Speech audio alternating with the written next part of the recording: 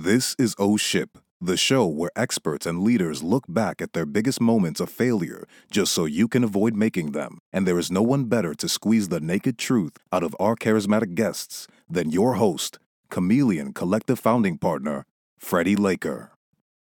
Hey everyone, and welcome to another week of Oh Ship.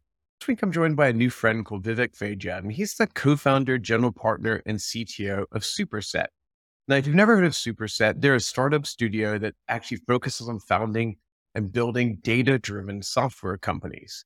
So Vivek was the CTO of Salesforce Marketing Cloud, the co-founder of Crux, which was sold to Salesforce, and worth noting was also a Chameleon Collective client at one point.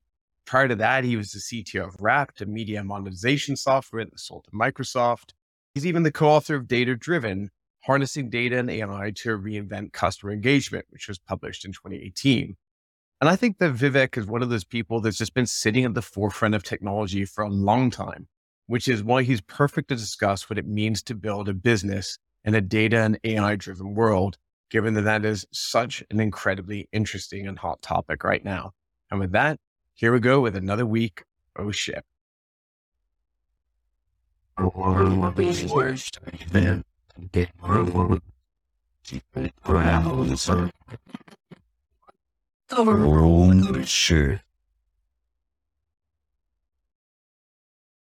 Vivek, welcome to Oh Ship. How are you?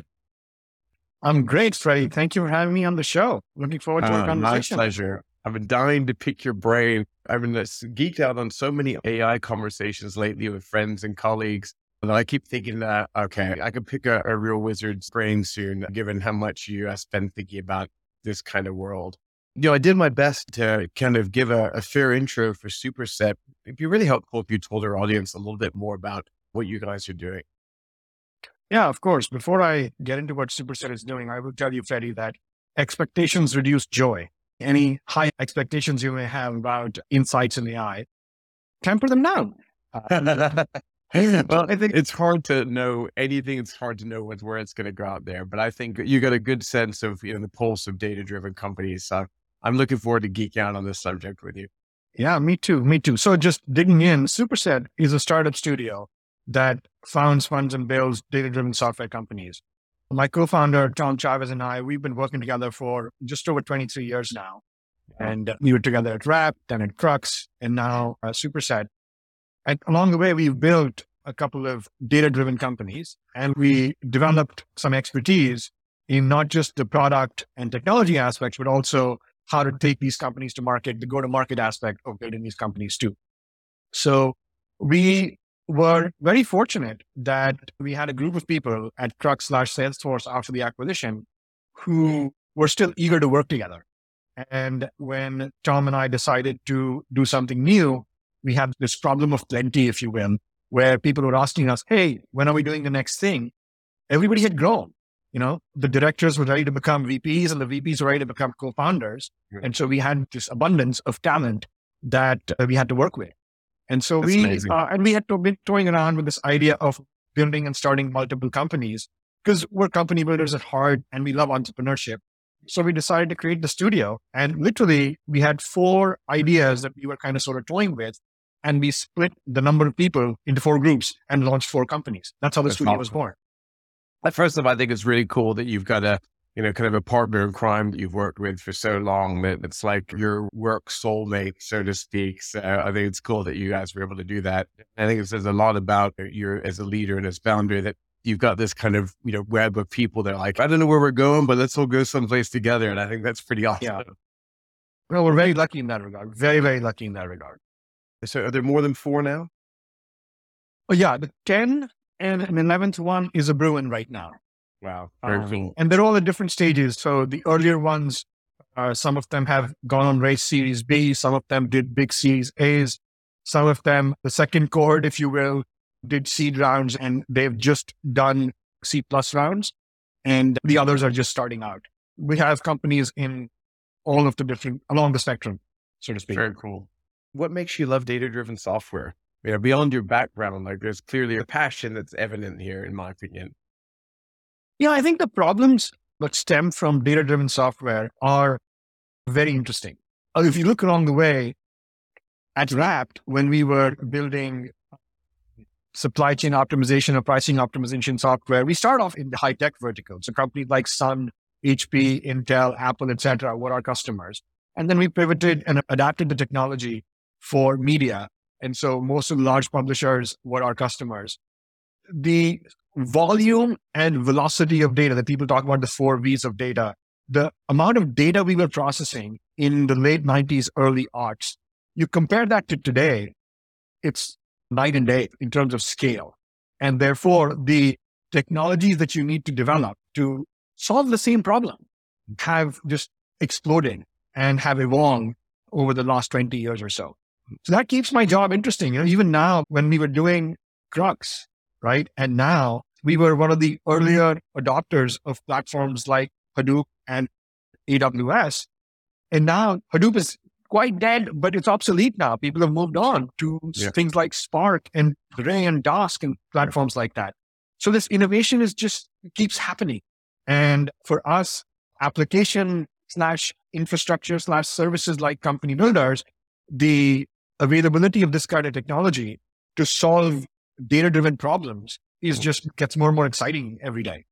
Yeah, sometimes when I think you talk to your average person and you start talking about the concept of data, I think that it can feel very technical. It can feel kind of impersonal. Is there a humanity or a beauty to data, in your opinion, as someone who, is clearly so passionate about it?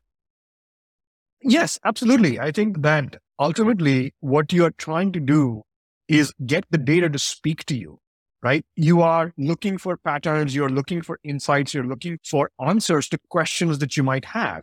So your job, whether it's a data analyst or a data scientist or a software engineer who's building applications using data, your job is to give people the tools that they can use to get answers to these questions. Yeah. And sometimes, you are yourself a user, like as a software engineer building distributed systems, you are looking at observability data. How are my services doing? What went wrong?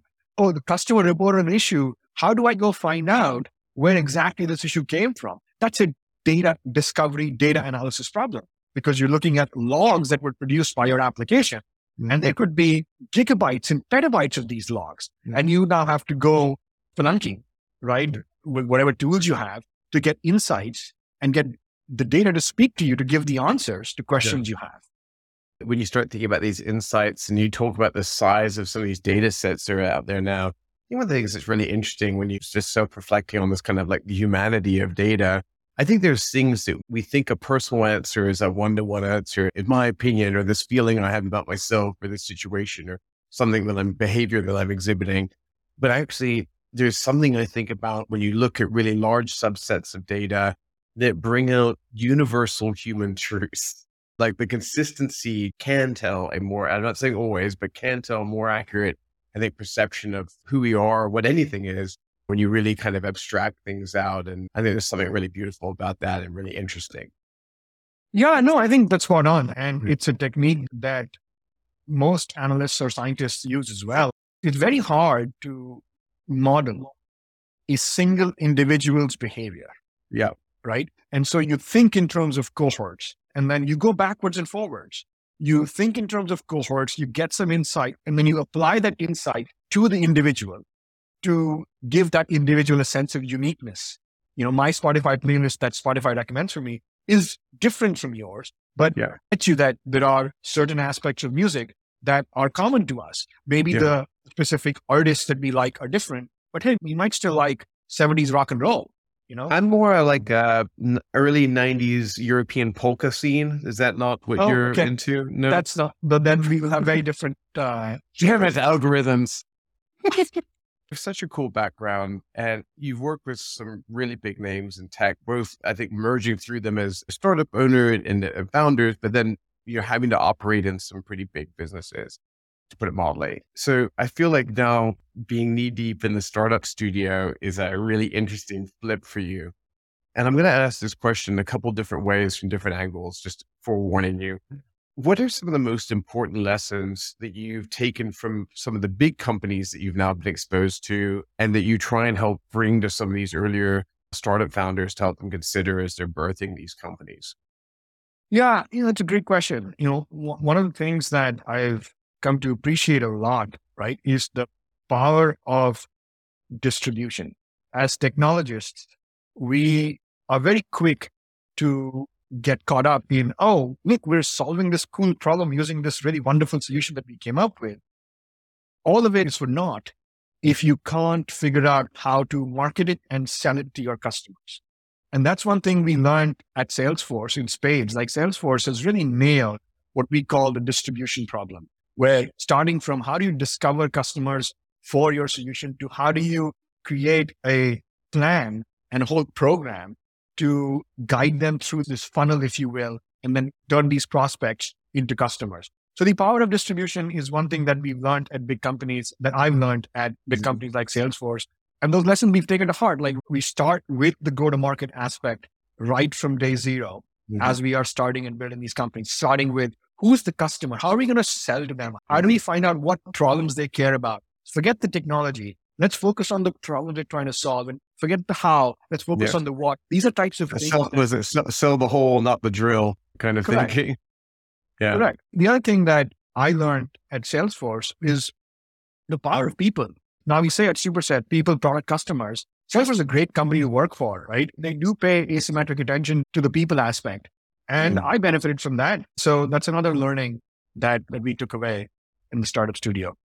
This kind of concept of starting with the customer, I think one of the problems when you deal with engineering-led founders as well, sometimes you can get really focused on the tech and you become a solution in search of a problem.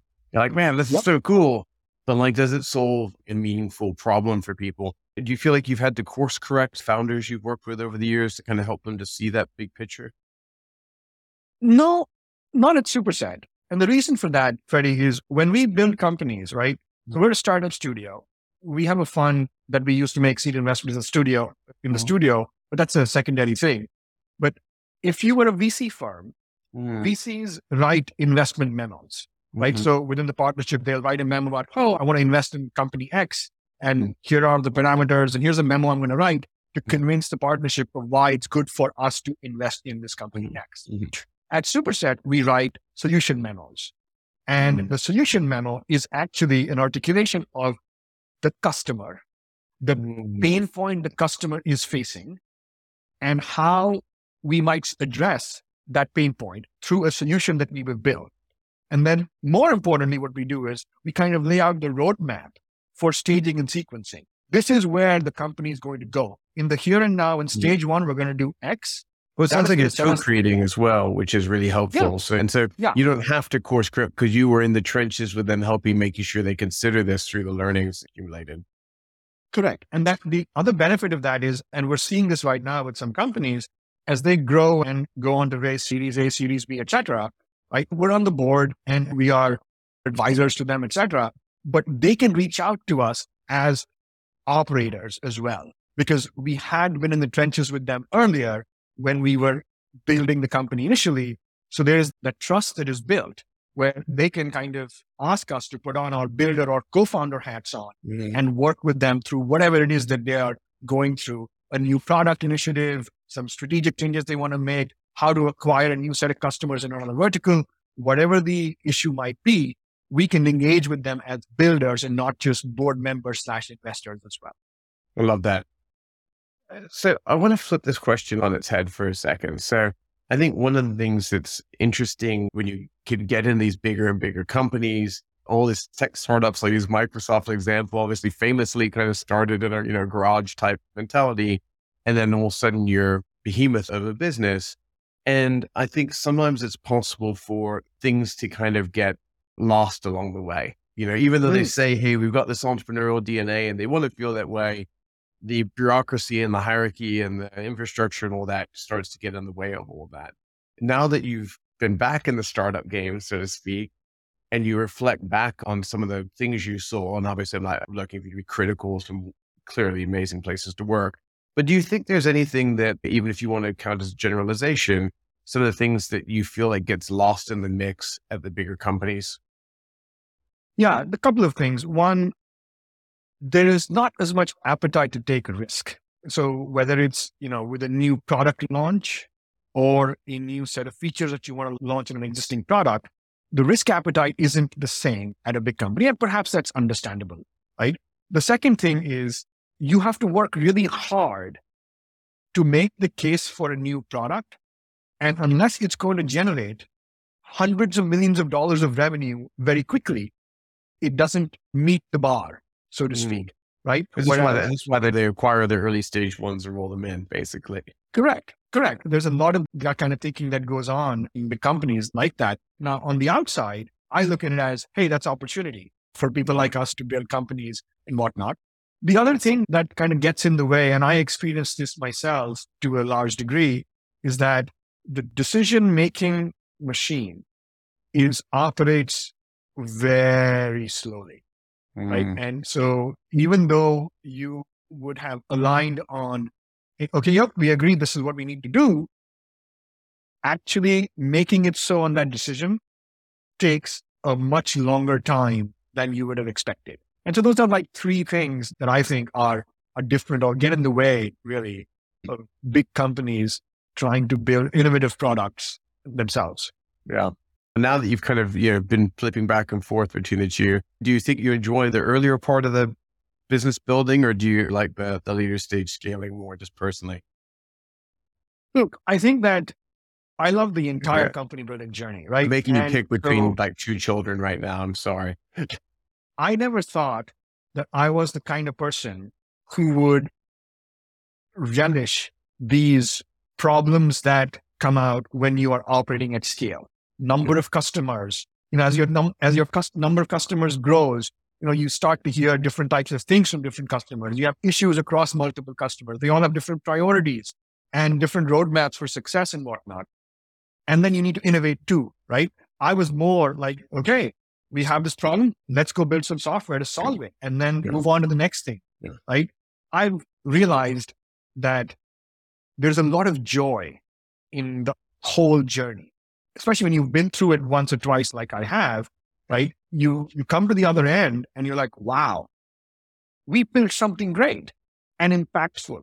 And we were very lucky at Crux that we had a lot of customers who came on board with us in the early stages, who trusted us. Frankly, I don't know why, but I'm sure glad they did, right? And they were customers throughout and with their friends now. And it was that whole journey, wouldn't have happened if I was just interested in one aspect and not the other. So I relish it all, Freddie. Nothing wrong with that. I'm an equal opportunity lover of great fun projects as well. So no judgment. So speaking of fun project, it's been obviously all over the really hot and heavy on the news cycle lately. Obviously, we're chatting about AI. I think it's impossible to start talking about AI or start talking about the giant subsets of data that these AI tools are trained on. What do you think of it all? How much of it is hype? How much of it is real? What excites you? Just give me your download. Yeah. The kind of stuff that we've been able to do with machine learning in the last 5 years or so is just amazing. It's funny, we're having this conversation right now where it's been a few months since the launch of ChatGPT, and the results that ChatGPT is throwing out in terms of giving us answers to questions and whatnot, just mind-blowing, right? It's writing essays and writing answers to questions posed in exams at MBA schools and whatnot, and getting excellent grades for whatever it's worth. So the potential for it all is just mind-blowing, right? All the work that's going on in self-driving cars and all of that, it's amazing. Marketing and advertising has been the beneficiary for quite some time now, but I'm actually very excited to see the applications of machine learning and AI in industries that are not considered mainstream and sexy, like logistics and supply chain and healthcare even, although there are some very interesting applications in healthcare that have come out in the last 5 years or so. But look, the potential is awesome, right?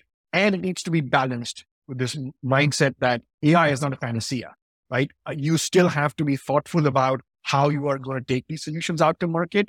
As we've seen with ChatGPT, it's not perfect. It sometimes spits out garbage, and that's okay. So there's always this notion of augmented intelligence, not artificial, but augmented intelligence, where you use the AI as a tool to do your job better or to do whatever it is you're trying to do better, right? Google Maps is a great example of that, right? I love Google Maps. I'm in awe of the system that they've built to give me directions to go from anywhere to anywhere. There's a lot of AI in there. And to your point about data, they are learning every single microsecond from the data that they collect of every trip that is navigated via Google Maps, right? Sure. So I'm very excited about the possibilities, but I'm also a pragmatist and cognizant of the challenges that come with widespread adoption of AI. And learning from large data sets is one of them. And like one of our companies, Sketch, where I'm involved in, is building a data control, data privacy compliance solution. How do you give users or owners of data the ability to control who can access data for what purpose? Sure. Right? These are the kinds of things that are going to become more mainstream as AI becomes more and more mainstream and part of our lives. I want to talk about the data set issue for a moment. I do really quickly just want to acknowledge about 2 minutes ago, you criticized some of the writing that ChatGPT put out. And I just want to say, looking straight into the camera, Mr. ChatGPT, when you do become self-aware, I just want to be clear and say, I didn't criticize anything that you did. I think you're great. That was my friend. So when you're singling us out, that was him, not me. And I think you're amazing and everything you do is awesome. Okay. So I just felt for my own safety that I would just put that Well done, disclaimer Freddie. out. Well done. I mean, I don't want to think I'm pandering to you, Mr. ChatGPT, should you review this video in the future. Which it will. It will. So on the nerd, all jokes aside, you've got these data sets that people are analyzing. And I think when you start looking at things like ChatGPT, so you're accumulating millions and millions, potentially trillions in the future. I've heard rumors of data points that are out there. You could argue that everyone could start analyzing these same data points and start accumulating comparable sets of data. What is the opportunity from a data expertise standpoint for like different companies to glean different opportunities from potentially what becomes a pretty singular homogeneous data set in the future? It's a great question. And it's something that we think about a lot in our shop over here, Freddie. So you're right. ChatGPT or foundational models like GPT-3 are trained on just massive data sets. The average company cannot even fathom how much compute resources it takes to train models like that, right? So we are going to continue to see more of that happening from these big companies. Meta, Google, OpenAI, with the investment that Microsoft is making in them, etc. So there will be these foundational models that are trained on wide, publicly available mammoth data sets, right? And everybody will have access to those foundational models. The opportunity and the approach that people are going to take now is what some people are calling data-centric AI. How we internalize that is you start with a foundational model and then you fine-tune it using data that is proprietary to you, right? And when you do that, you are able to customize the behavior of the foundational model beyond what is available to everybody else. So this fine-tuning That's really interesting. of the foundational model will become key. And therefore, you will need to focus more on making sure that the proprietary data that you have meets a certain standard. I want to make sure I'm processed. Super interesting. So if I was to compare this to a human, like you or I, so there's a certain things of general knowledge that I have that every other human theoretically has. That's not what differentiates me, but it's that combination of that when I take that with my personal experience or whatever that makes something I do potentially more or less valuable than someone else. So same logic with AI. That's really exactly cool. That's right. a really neat way of thinking about it. And I hadn't really thought about it like that. Yeah. So one of our companies, Markov ML, is actually focused on building those we call data intelligence solutions for data-centric AI right now. That's interesting. How do you think data companies, would they be licensing, I guess, data sets to different AI companies? Will it be like one company that starts to own all this knowledge and clean it and parse it and make it more easy to index, do you think? Or is everyone going to keep trying to index it themselves? Like, what does the future of that look like in your opinion? That's a great question. And I think there are multiple kind of scenarios that might play out, right? Companies like Markov that are going to provide tools to help you understand the quality of your data, build pipelines and workflows that will result in your data set being of the right quality that then is fed to fine-tuning these foundational models. Over time, the sets of algorithms that will be developed to ascertain quality of a data set will be built by people here, there, everywhere. And they might be made available on a platform like Markov using a marketplace-like concept, where if you have a data set that you've obtained, it's a proprietary data set, and you want to fine-tune a foundational model using that, you might use a data quality module built by Sally that is available on a marketplace like Markov. Right now, I'm not saying this is happening today, but that's where things are going, right? At least we see things going in that direction, especially as more and more people start to get familiar and become quasi-experts in data science, machine learning, AI, etc. That expression, data is the new oil, makes me cringe a little bit now. I think I used it on a slide in 2008 or something once, but now it feels a bit burned out. When we were talking about it then, and when I say we, I mean myself, and I was more in the advertising world than anything else back then, we were definitely talking about advertising and targeting and things like that. Yep. And you realize through a lens of where all this is going, and if we all argue that AI, and I don't think anyone would disagree with this, that AI could potentially create a massive technological revolution.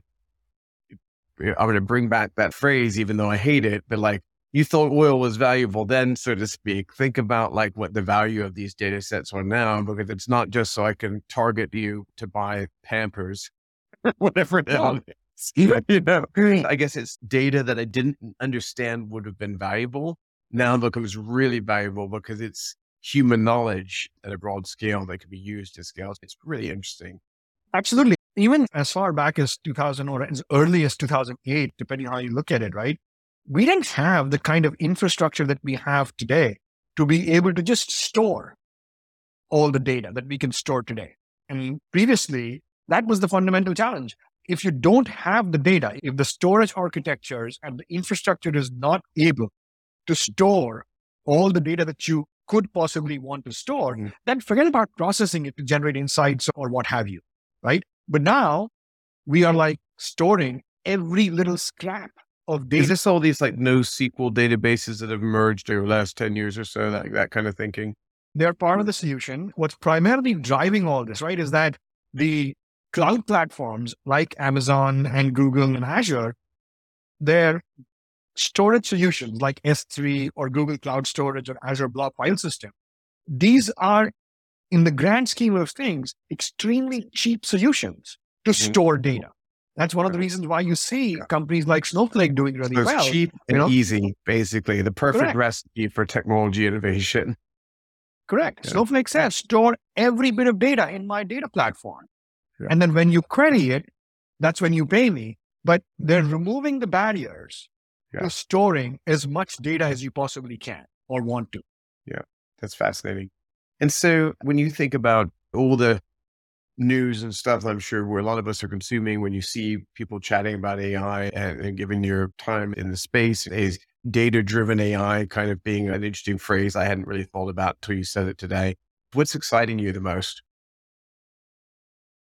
Lots of things, actually. As I said earlier, right? Like the application of modern data management and AI techniques to solve problems, perhaps not so sexy industries as supply chain, logistics, even climate change, is super exciting. I think there will be no dearth of companies who will come and say, oh, here's another data-driven solution that we've built that is a twist on what the others were doing in advertising and marketing.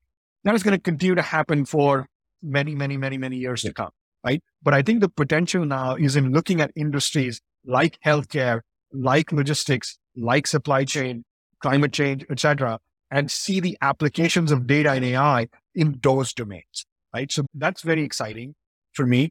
I think our ability to now capture and process and analyze all sorts of data is going to create, as I was saying earlier, it's going to create this need for some sort of regulation on how data should be used, who has rights to use it, how do the owners give consent, and what are the early innings of that, right? GDPR came out in May 25th, 2018. That's when it went into effect. So it's been like, whatever, it'll be 5 years soon. But we're still in the early innings of the industry building general purpose frameworks that guide the collection, usage, processing, and analysis of an activation of data. So that's another thing that I'm excited about in terms of seeing the innovation happen along that dimension. And then in the inverse of this, what makes you the most nervous about the potential futures of AI? Actually, there's a very interesting show that is on Peacock. It's called Capture, and I highly recommend you see it. It's got 2 seasons. The first season is good. The second one is just mind-blowingly awesome. Okay, writing this down. Yeah, you sold me. Especially because of the discussion we've just had vis-a-vis ChatGPT, etc. The risk is always there in the technology being misused. That's why creating the right kind of governance frameworks, etc., become more and more important. The challenge is how much government involvement do you want in this versus how much of it is driven by the industry. I think that's going to be the interesting struggle that we see in the next few years to come.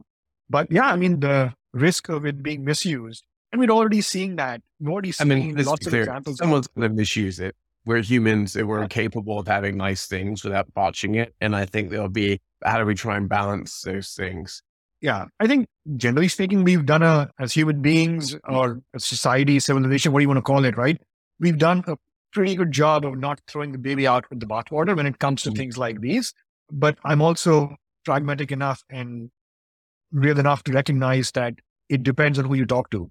So some people may have a very negative view on all of these technologies because of their personal experiences as well. Yeah, and that's totally fair.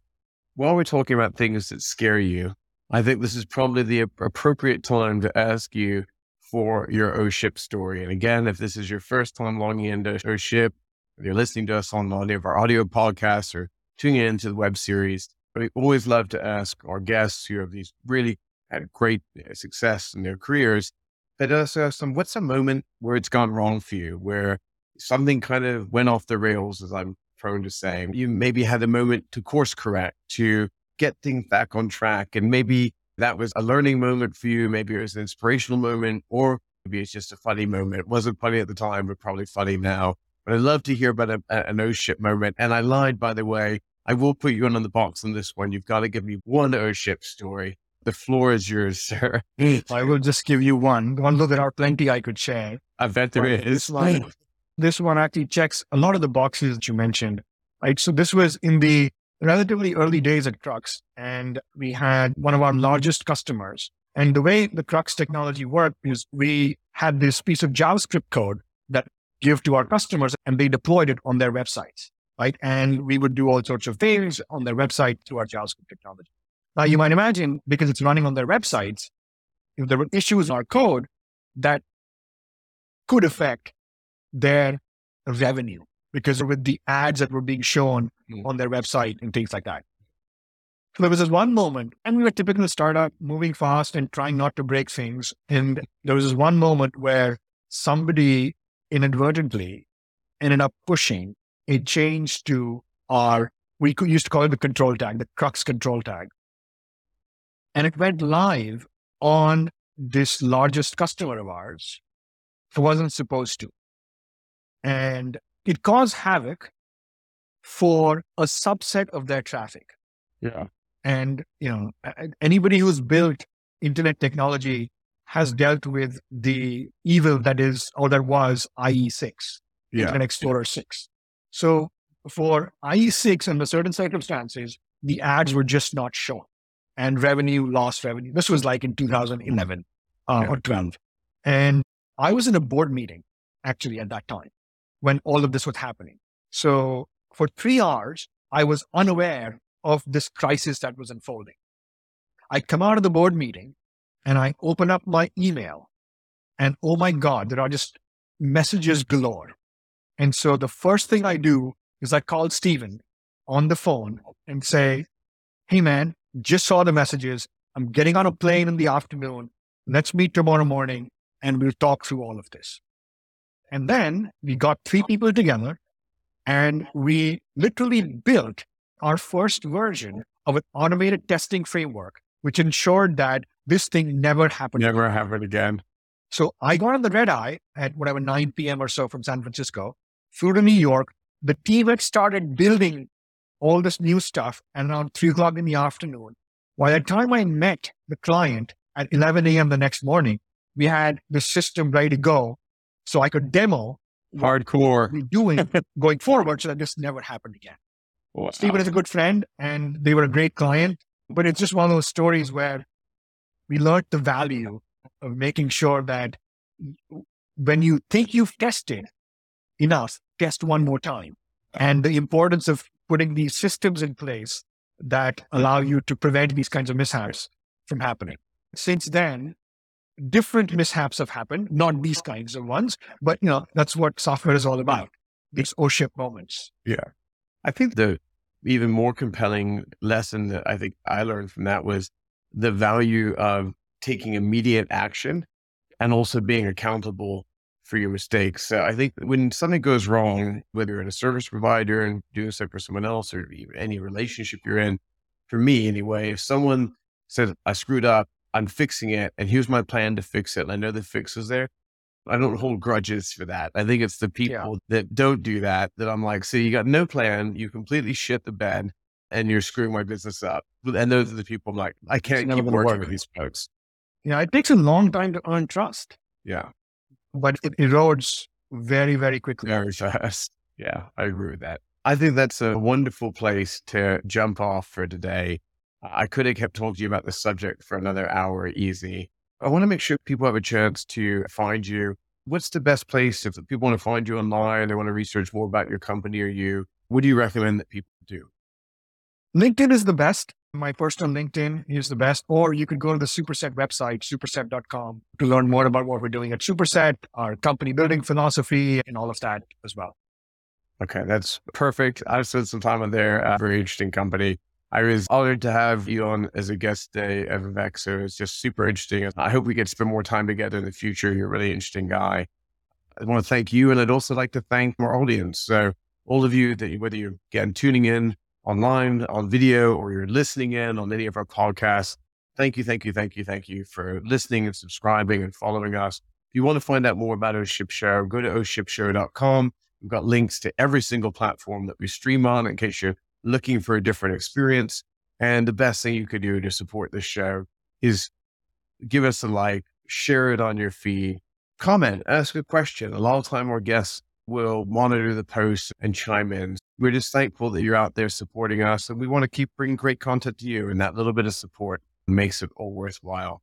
So thank you to that. And again, thanks for being such an awesome guest. I really, really, really enjoyed the conversation. This was a lot of fun, Freddie. This was a hoot. Thank you for having me on the show. And yeah, if anybody wants to reach out, feel free.